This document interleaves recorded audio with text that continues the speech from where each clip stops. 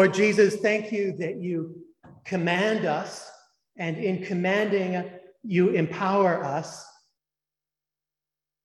to ask every day for our daily bread. Thank you, Heavenly Father, that you give us each day our daily bread in sometimes odd ways.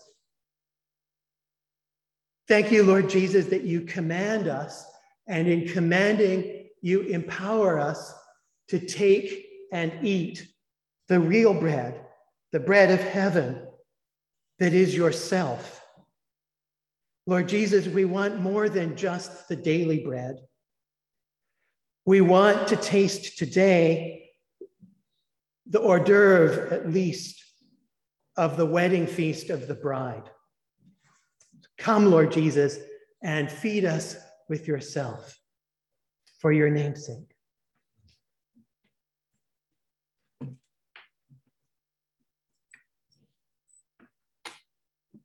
The book of Exodus, like most of the Bible, only more so than most of the Bible, is what scholars sometimes call developed literature. What we mean by calling Exodus developed literature is that it looks like having been written quite gradually over a long period of time, with the involvement of many different storytellers and writers. Exodus was not composed by just one single human author, either writing or dictating the text from scratch, like, say, Paul dictating a letter to his secretaries. Exodus itself has a somewhat complicated subplot inside it that tells about Moses and God both writing down and rewriting God's Torah commands in several installments, in a process which doesn't refer at all to the narrative parts of Exodus.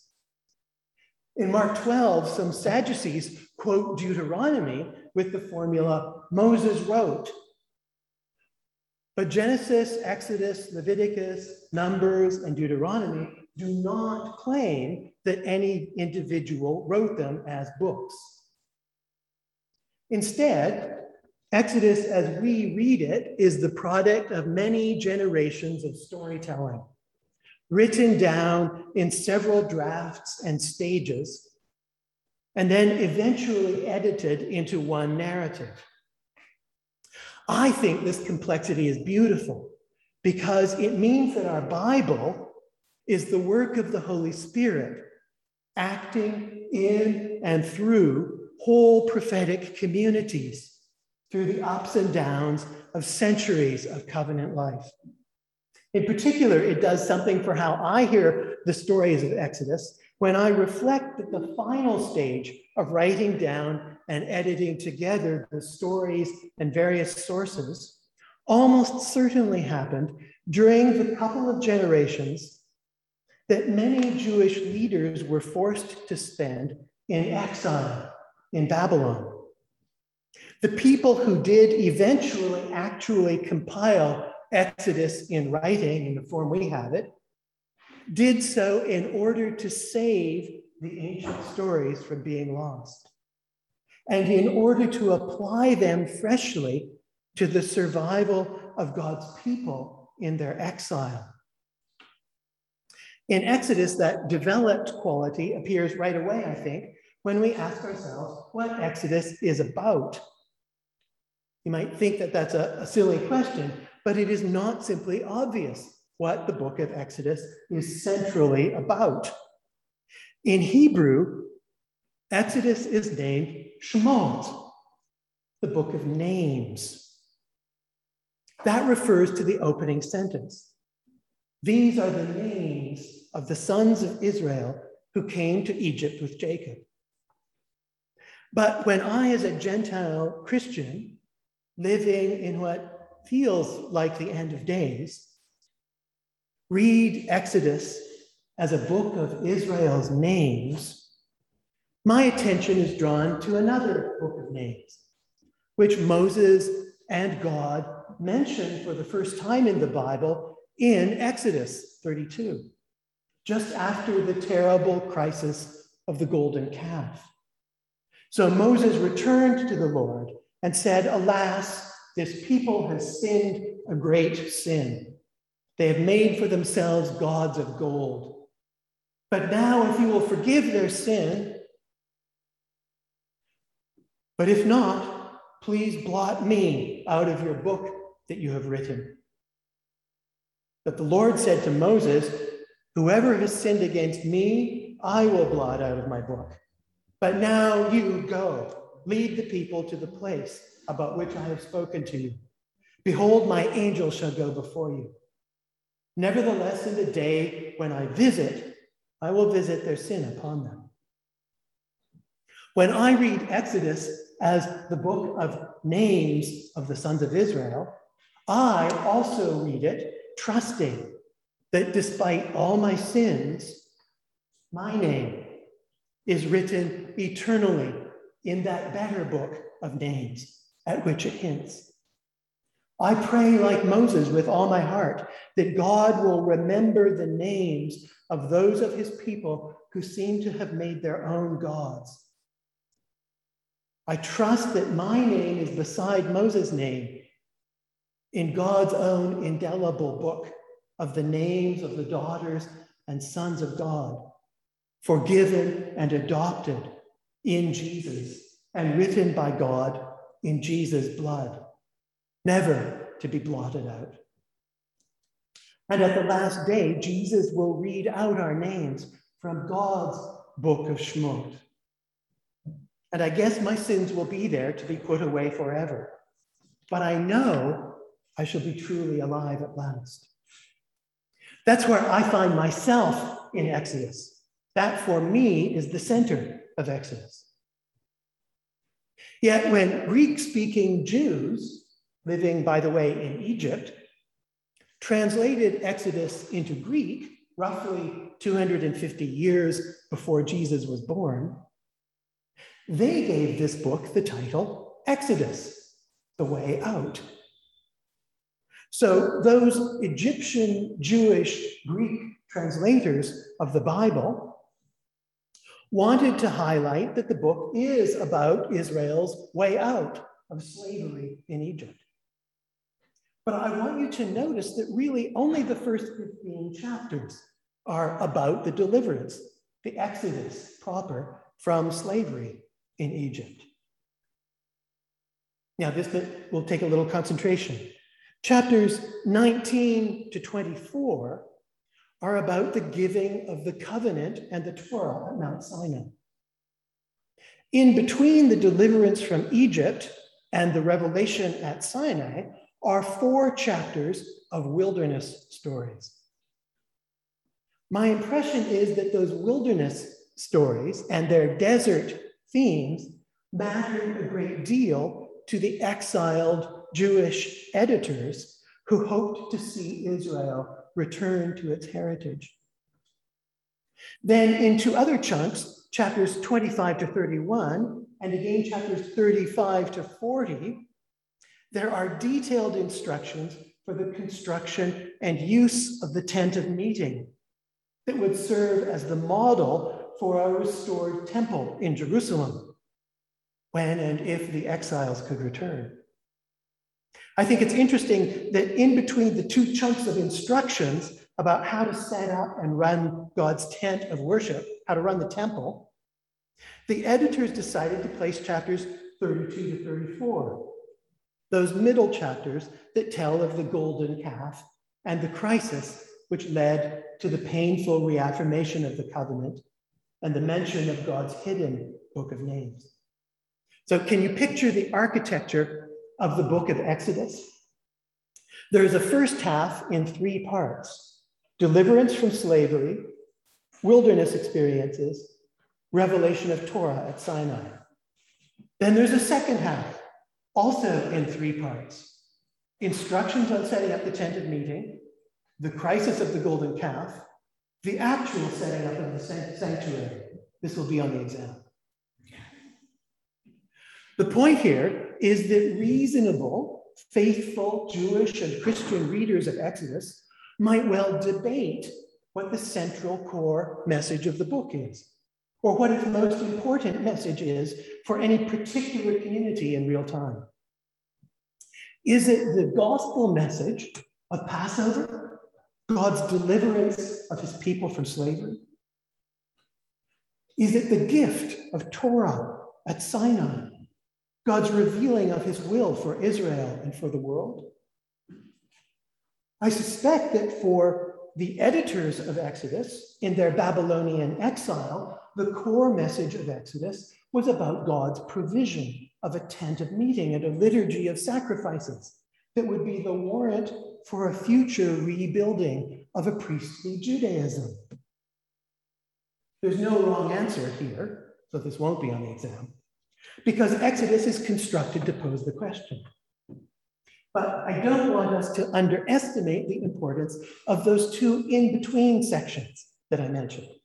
The section we're reading from today that talks about Israel's desert experiences, and the later section that talks about the idolatrous failure of the golden calf moment. So let's focus now on one of the stories from that first in-between section of wilderness stories. I think these stories matter to Christians as well as to faithful Israelites, because for every dramatic deliverance from slavery and for every dramatic moment of revelation on the mountaintop, most of us will have to grumble our way through years of learning obedience and receiving grace on unglamorous, though still miraculous rations of daily bread. Let's focus particularly on the desert story of Israel's experience of manna for 40 years in the wilderness. Are we good? Yeah, maybe a little louder. Maybe a little louder. Do you remember that notion of developed literature? In relation to this particular story of the manna, I think it means that there isn't just one storyteller at work. Instead, I suggest that we imagine a group of people remembering and retelling together the shared stories of their pre-exilic past, stories about their ancestors' even more distant past, stories of the desert, which might suddenly have become more relevant to them in exile. I imagine them gathered in a circle where no one voice has full control of how the story is going to be told. I like to think of this story as resembling a conversation about family memories around a Montreal kitchen table. So the story opens with a voice I rather like. Then they came to Elim, where there were 12 springs of water and 70 palm trees, and they encamped there by the water. And then they set out from Elim, and all the congregation of the people of Israel came to the wilderness of Sin, which is between Elim and Sinai, on the 15th day of the second month after they had departed from the land of Egypt. It happens that the first place of Christian worship that I can personally remember is Elim Chapel in Winnipeg. I suppose the people who named Elim Chapel, a bit like the people who named Emmaus Anglican Church, found in that name a reference to a place where God's people found a moment of grace along the way. If you think about it, the Bible gives absolutely no reason why we need to know about Elim, except that Israel found water and trees there in the desert. I'm thankful that somebody in the storytelling circle said, hey, don't forget that little pause by the waters of Elim. Then a different voice chimes in with one of the central themes of our story, grumbling. And the whole congregation of the people of Israel grumbled against Moses and Aaron in the wilderness. And the people of Israel said to them, would that we had died by the hand of the Lord in the land of Egypt, when we sat by the flesh pots and ate bread to the full. For you have brought us out into this wilderness to kill this whole assembly with hunger. Here we have a rare moment of congregational unity. The whole congregation of the people of Israel grumbled against Moses and Aaron in the wilderness. And you have brought us out into this wilderness to kill this whole assembly with hunger. What I think is most interesting, however, is that God's reply takes their complaint seriously and without anger. God can actually handle our grumbling.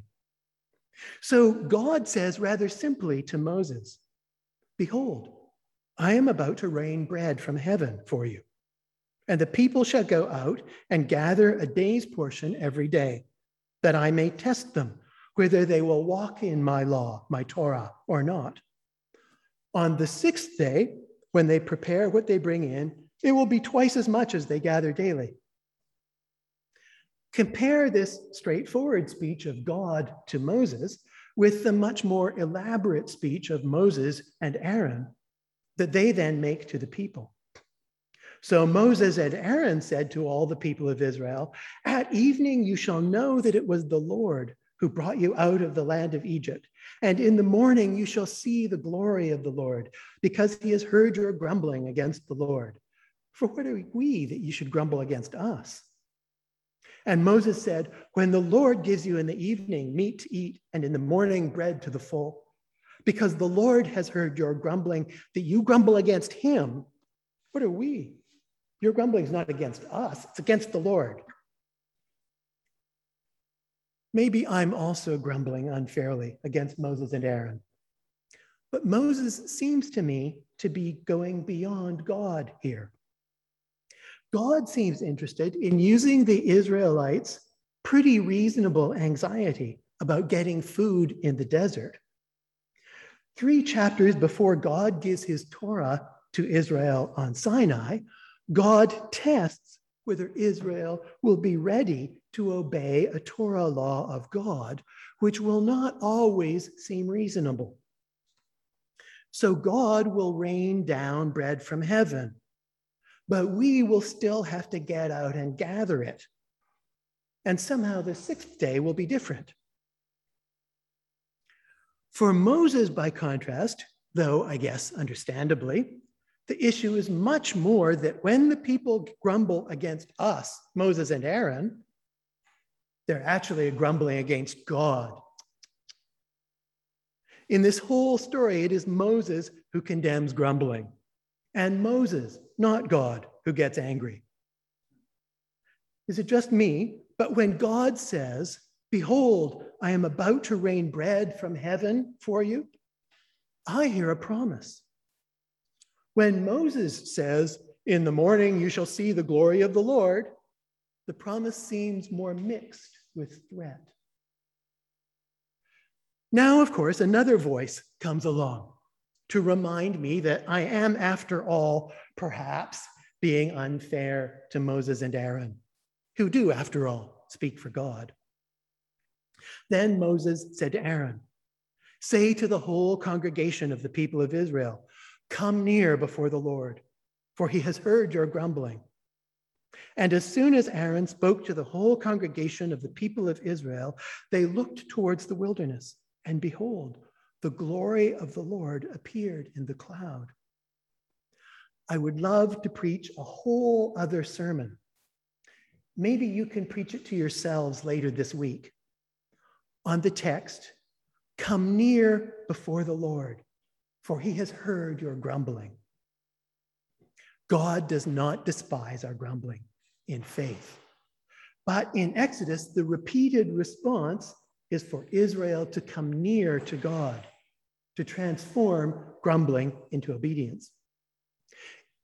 It's interesting to me that it is Moses who, in verse 8, first mentions that the Lord is also providing not only bread in the morning, but also meat in the evening. In the Bible story, there are actually a good few places where Moses seems to me to get out ahead of God, and where God actually retroactively backs Moses up. Anyhow, in Exodus 16, the whole thing about the quails is a bit of an extra. It's really only in verses 12 and 13 that God promises meat, and that meat turns out to be quail.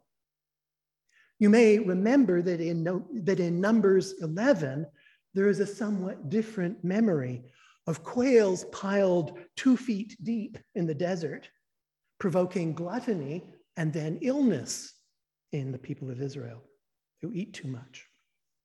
In Numbers 11, the story is about quail meat with a side order of manna. In Exodus 16, the story is really about the manna as bread. Only someone keeps piping up. Don't forget the meat. There was quails too. Now, of course, someone in every storytelling circle is a joker. It's always difficult to know when or if the Bible is supposed to be funny. There is nothing harder or riskier across cultures and languages than to discern humor. But I think it is objectively true that there is an intended pun in Exodus 15.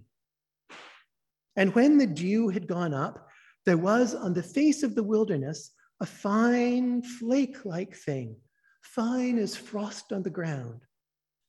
And when the people of Israel saw it, they said to one another, "Man, who? What is it?" For they did not know what it was. And Moses said to them, "It's the bread that the Lord has given you to eat." Yum, yum. When the people of Israel say to one another, "What is it?" what they say in Hebrew is, "Man, who? What the?" The very name, manna, whatchamacallit, points to the fact, also evident in the story itself, that whatever manna was, it wasn't bread. Later in Exodus 16, there is a voice in the room that recognizes that the name manna is odd and tries to offer some more upbeat discussion of what the stuff was like. Now, the house of Israel called its name manna. It was like coriander seed, white, and the taste of it was like wafers made with honey. Numbers 11 also mentions coriander and notes that you could make the stuff into pancakes. Our passage says that you could bake it or boil it. Let's assume that it was delicious, at least for the first 10 or 20 years. It still wasn't bread. At the end of our passage, a voice will chime in to point out that the people of Israel ate the manna 40 years till they came to a habitable land. They ate the manna till they came to the border of the land of Canaan. So it's significant that God commands his people to gather and eat this stuff and to eat it in faith as bread. And frankly, they had to trust Moses and God to eat the stuff. An important voice in our storytelling circle is heavily emphasizing that God did not just say, "You can eat this if you want.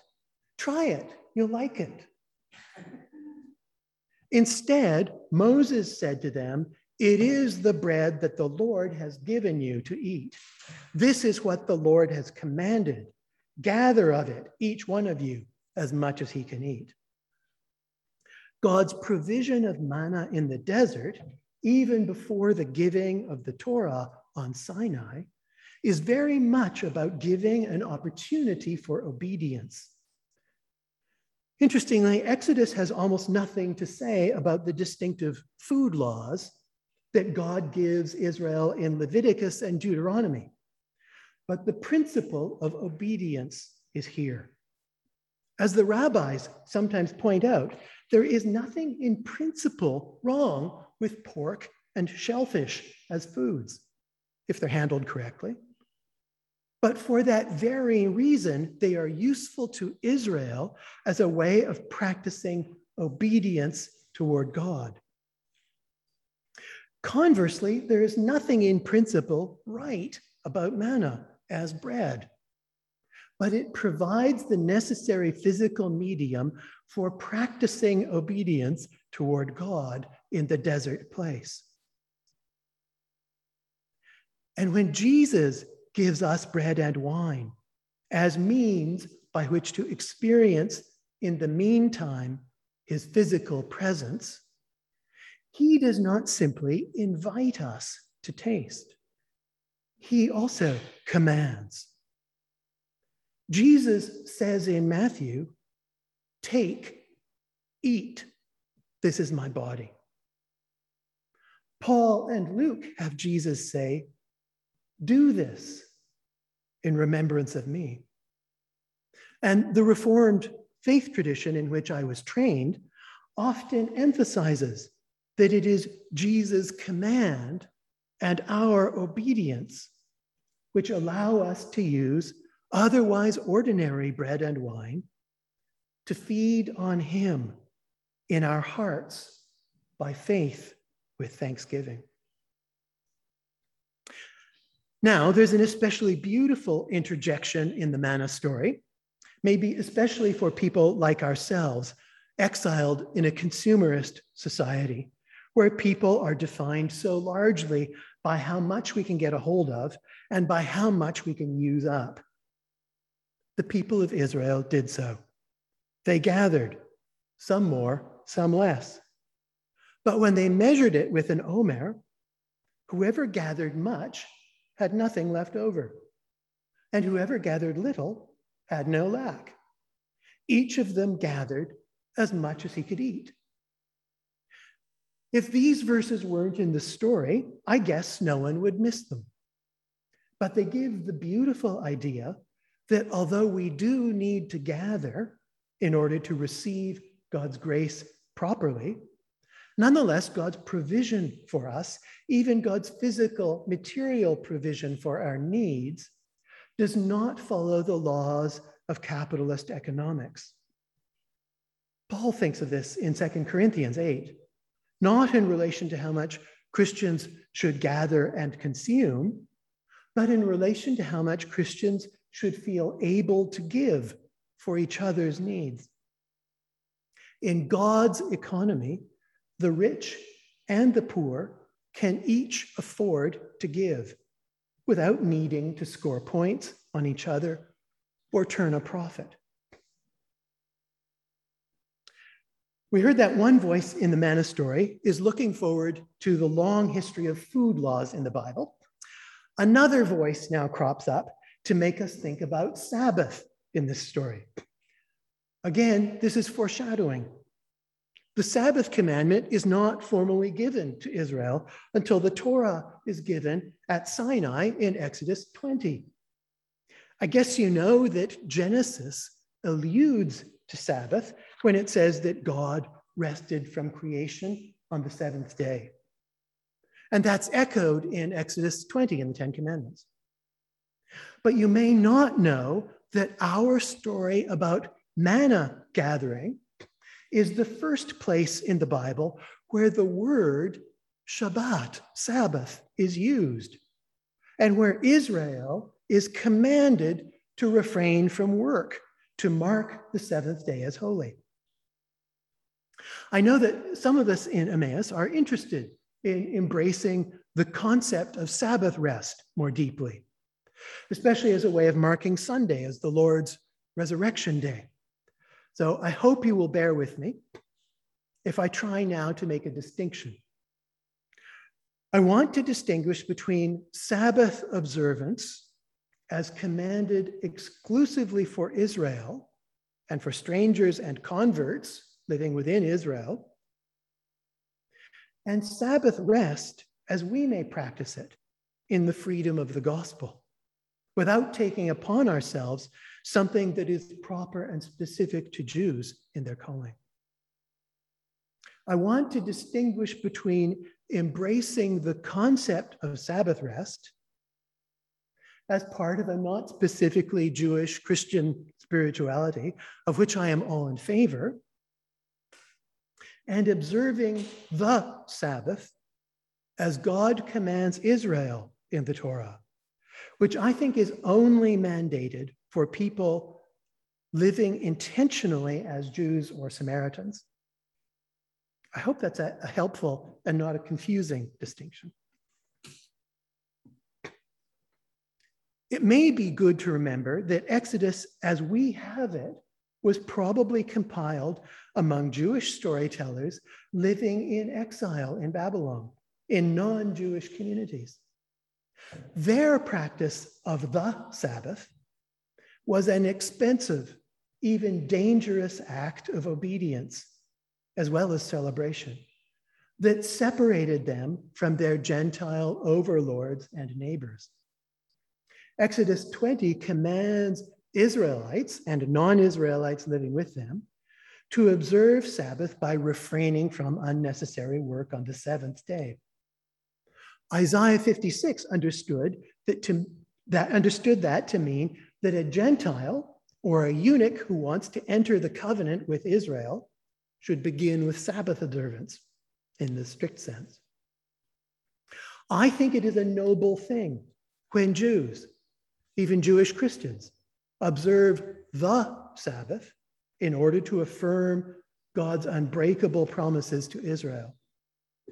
Jesus, of course, observed the Sabbath since he is Jewish. But he seems to have gotten in trouble sometimes for suggesting that being close to him might trump Sabbath observance, even for observant Jews.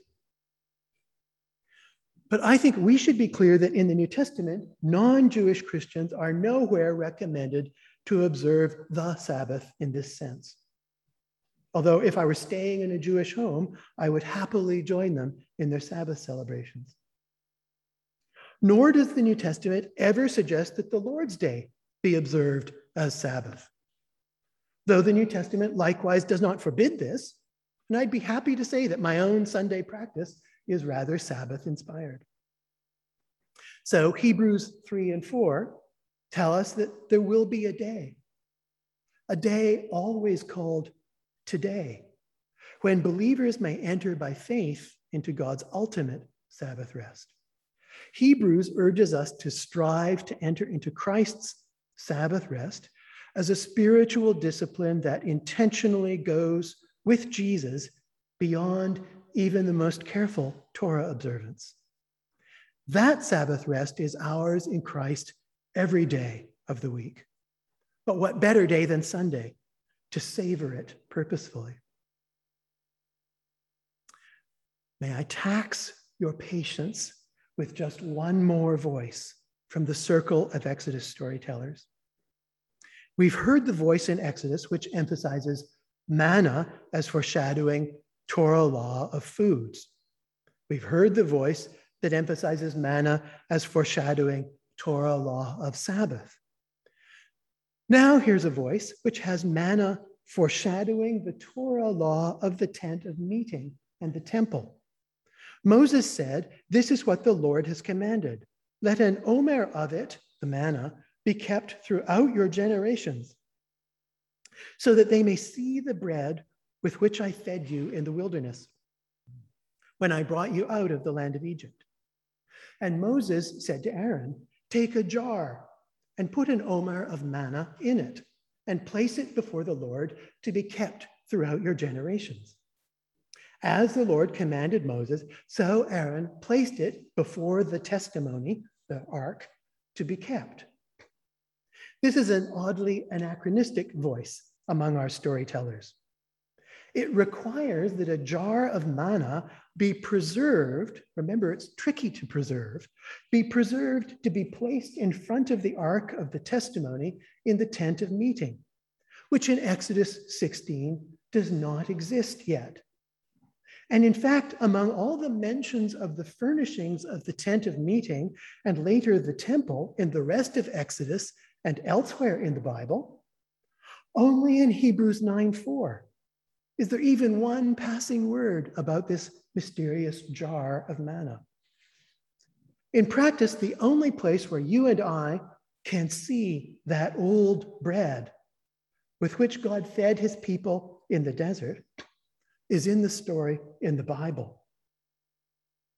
It would take other sermons to consider the spiritual food in 1 Corinthians 10, or the bread of life in our gospel reading from John 6. But in those places, it is clear that those who ate the manna in the desert also died in the desert. So let me leave you with the promise of God for you, for your future, if you will gather it. From Revelation 2, verse 17. Whoever has an ear, let them hear what the Spirit says to the churches. To the one who conquers, I will give some of the hidden manna, and I will give them a white stone with a new name written on that stone that no one knows except the one who receives it. Let's pray together. Holy Spirit, though often defeated, we are conquerors in Jesus' name. Give us today our daily practical bread in him. But give us also already today, by faith, a taste of that hidden manna and a whisper right now of our new names written on stone, which we receive now not on our own merits, but just for Jesus' sake.